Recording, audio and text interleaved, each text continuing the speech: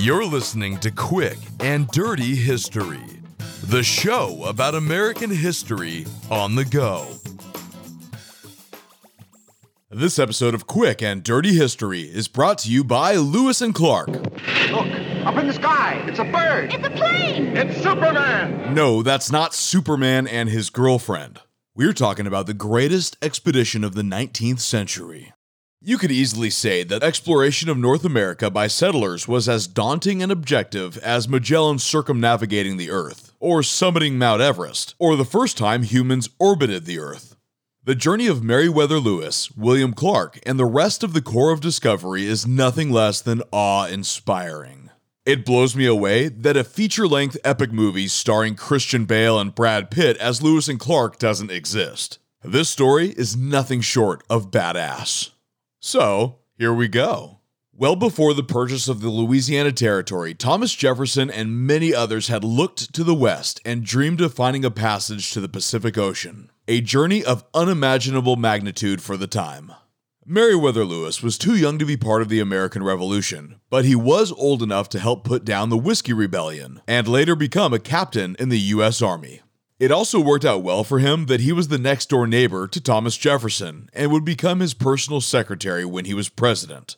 William Clark was also a military man. He was commissioned by none other than George Washington as a lieutenant of the infantry and Lewis's commanding officer.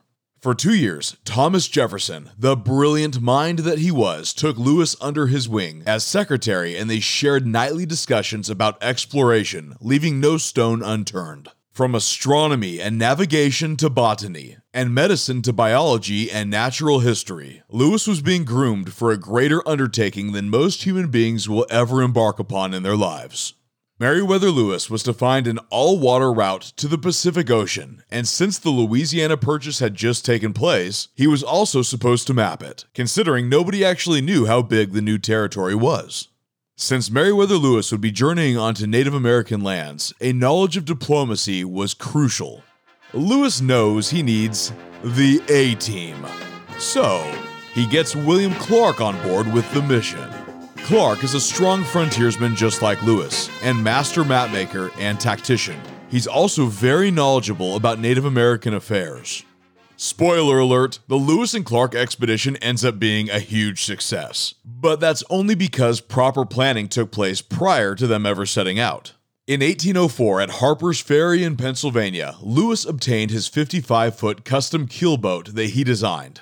It took 6 additional weeks to be completed because the boat builder was a raging drunken douchebag. He also got tons of guns and munitions, surveying equipment, telescopes, camping supplies, mosquito netting, medicine, books, maps, beads, knives, and plenty of whiskey. Don't forget the whiskey. He also had a high-powered air rifle that was nearly silent. The $2,500 budget he initially prepared would only account for about 7% of the actual expenses once the journey was done, and Lewis essentially had a blank check from President Jefferson. Can you imagine being one of the explorers setting off on this journey? Literally, boldly going to where no white settler had ever gone before. Nobody actually knew exactly what they were about to come across. Before the expedition was complete, Americans could only speculate on what lied before them in the uncharted territories west into the Rocky Mountains and beyond. Thomas Jefferson was certainly the most well-educated on the western frontier of anyone involved in the exploration. And he thought the explorers would find mountains of pure salt, an entire race of Welsh-speaking Native Americans, and giant prehistoric ground sloths as well as massive woolly mammoths. While the expedition did not come across any extinct creatures, Lewis did describe 178 previously unknown plant species, as well as 122 new animals never documented before. These included grizzly bears, mountain beavers, and coyotes. Even though Meriwether Lewis was technically William Clark's superior officer on the journey, you wouldn't have really known. For all intents and purposes, they were a 50-50 team. In fact, the rest of the exploration had no idea that one was not a captain. A rare arrangement, but a very necessary one for the mission's success. Not once did anyone on their expedition refer to either of them as anything less than captain. Also, not once would there be any dissension between either Lewis or Clark. Clark was in charge of recruiting and training men at a camp near St. Louis in Missouri. Altogether, there were 45 individuals, including Lewis and Clark. York, a badass dude who is Clark's slave and never gets the recognition he deserves. A French Indian interpreter, a boat crew, and 27 soldiers in the expedition. Not to forget Lewis's dog, Seaman. Along the journey, they'd also be joined by a very famous and spectacular young woman. After years of preparation for the journey of a lifetime, it was about to begin. Will Lewis and Clark survive the journey? Will they find a Northwest water passage? Are woolly mammoths really extinct? What was the guy who discovered milk actually doing with that cow?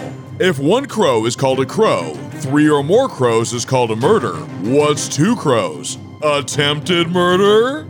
Stay tuned and find out the answers to some of these questions on the next Quick and Dirty History.